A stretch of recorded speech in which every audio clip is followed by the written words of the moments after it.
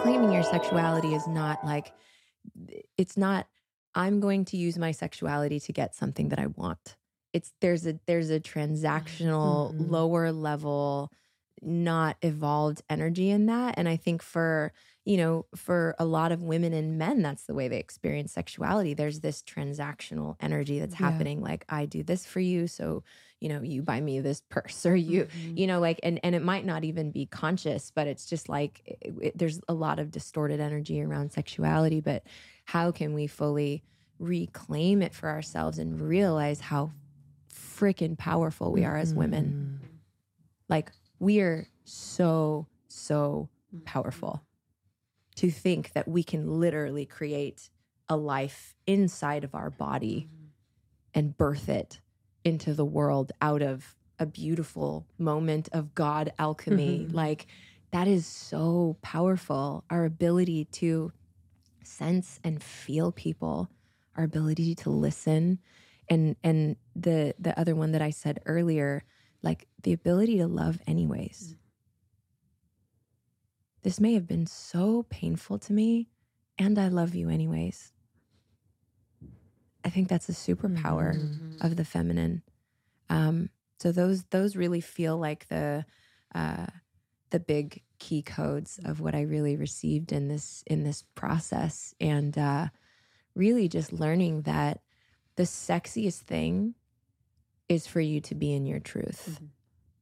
The sexiest thing is for you to be in your truth. And sometimes the truth is messy. And sometimes the truth isn't just like, I'm here and I'm centered and I know how to communicate perfectly back to, the whatever you're saying to trigger me. Like, it's like, no, like what is your raw, wild nature? What is unbridled within you? Like, if you can access that within yourself, do you know how much rapture you experience in sex, in dance, when it's like, I don't care what anyone thinks about what I'm doing right now, and I think that's another one of the codes within this is like, I choose to be fully in my power, fully in my truth, fully in my radiance. I choose when I want to share that with you and when I don't. And I don't need the validation that you feel like I should be any kind of certain way to dictate how I be and how I show up. And it's funny because I started, trickling some posts on my social media, particularly about the sacred sexuality, which it's edgy. Like, I know I'm going to take some arrows for it, and that's fine. It's art and it's beautiful. And I know it's exactly what I meant to be doing. But one of the things, my post kept getting taken down, and I'm body painted, and I'm not naked. I have everything covered. And there's an entire, what's that Instagram Black Tape Project? They have an entire Instagram that's exactly the same thing. If we're trying to understand that. It's like, yeah. It's all good. But what I realized is it was happening because people kept reporting it. Oh, wow. And what I realized is like, it's not the picture, it's the message. Yes. It's the message that's triggering for people. And it got taken down, and then I got it put, went back with Instagram. They put it back up. They took it down again. So I was like, fine, I'll post it again. And I posted with a new message that was like, you're not going to silence me. I'm going to say what I have to say, essentially. And like, I stand for no construct that is going to keep me silent from speaking my truth. Like, I refuse to do that about something that I feel so passionate about that is not threatening to anything. Take it down again. And I was like, okay. It's actually funny because typically when I get negative feedback, I shouldn't say typically, but I'm not beyond somebody saying a really mean comment and it not impacting me in some way. Sometimes, most of the time I don't, but sometimes it's just like, there's like hundreds of really nice comments, but yours ruined my day. Yours ruined my hour until I move through it. But with this, it was just like, I kind of felt this Kali energy. It was wild. It was like, shoot your arrows at me. Shoot them. I'll eat them and I'll spit them back out at you as love. Like, it was like this wild ferocity. And that's Kali's nature, who is, my gateway into my own, activation into my inner goddess. So, she is a theme throughout the entire album. And So I decided to post it one more time, and I was like, okay, I'm going to be smart because I'm going to post a photo that you can't take down for nudity because it's only of my face. And I'm going to say everything that I need to say. And it's in this way that it's like, I am not threatened by the resistance that's happening here. And I invite you to understand that me being fully in my power may be triggering to you, and that is yours and it's not mine. And it's not impacting me in that way. And for women to feel that type of response to the way that it's like threatening to some people for us to fully be in our power, you know, if you're having reactivity back and you're fighting back with the same energy, that doesn't resolve anything. What the world needs is for women to just fully embody their truth. I don't need to yell at you to validate me, but I'm going to speak my truth and set a boundary.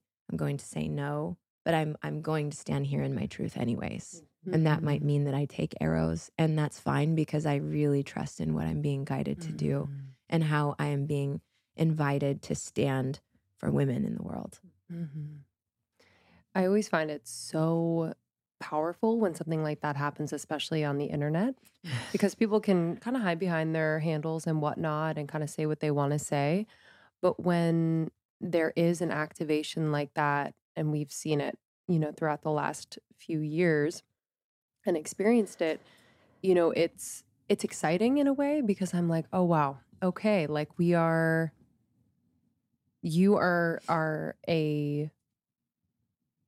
definitely paving the way for this type of expression to become a new baseline for women.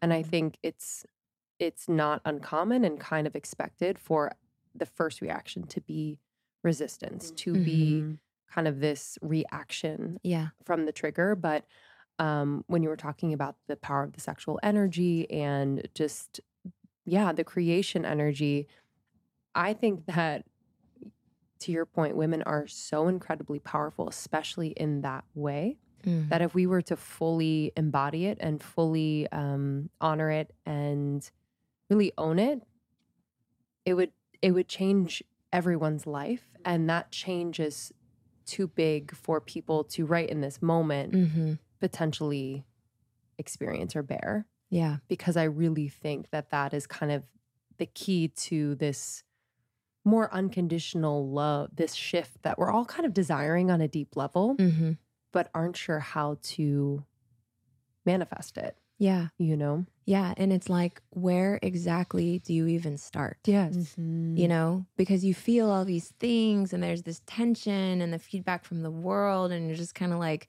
where do I start? You start in your own personal practice. Yes. You know, like this whole invitation, this Goddess Rise invitation, this is all in your own personal practice. You don't need anybody to do this. This is something that inspires the evolution of how you be in truth.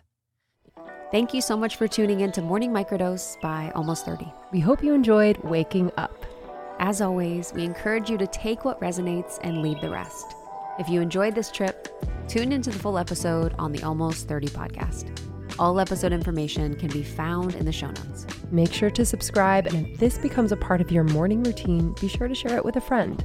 We have new inspiring doses Monday through Friday. Follow us on Instagram at Morning Microdose, and follow Almost 30 at Almost 30 Podcast.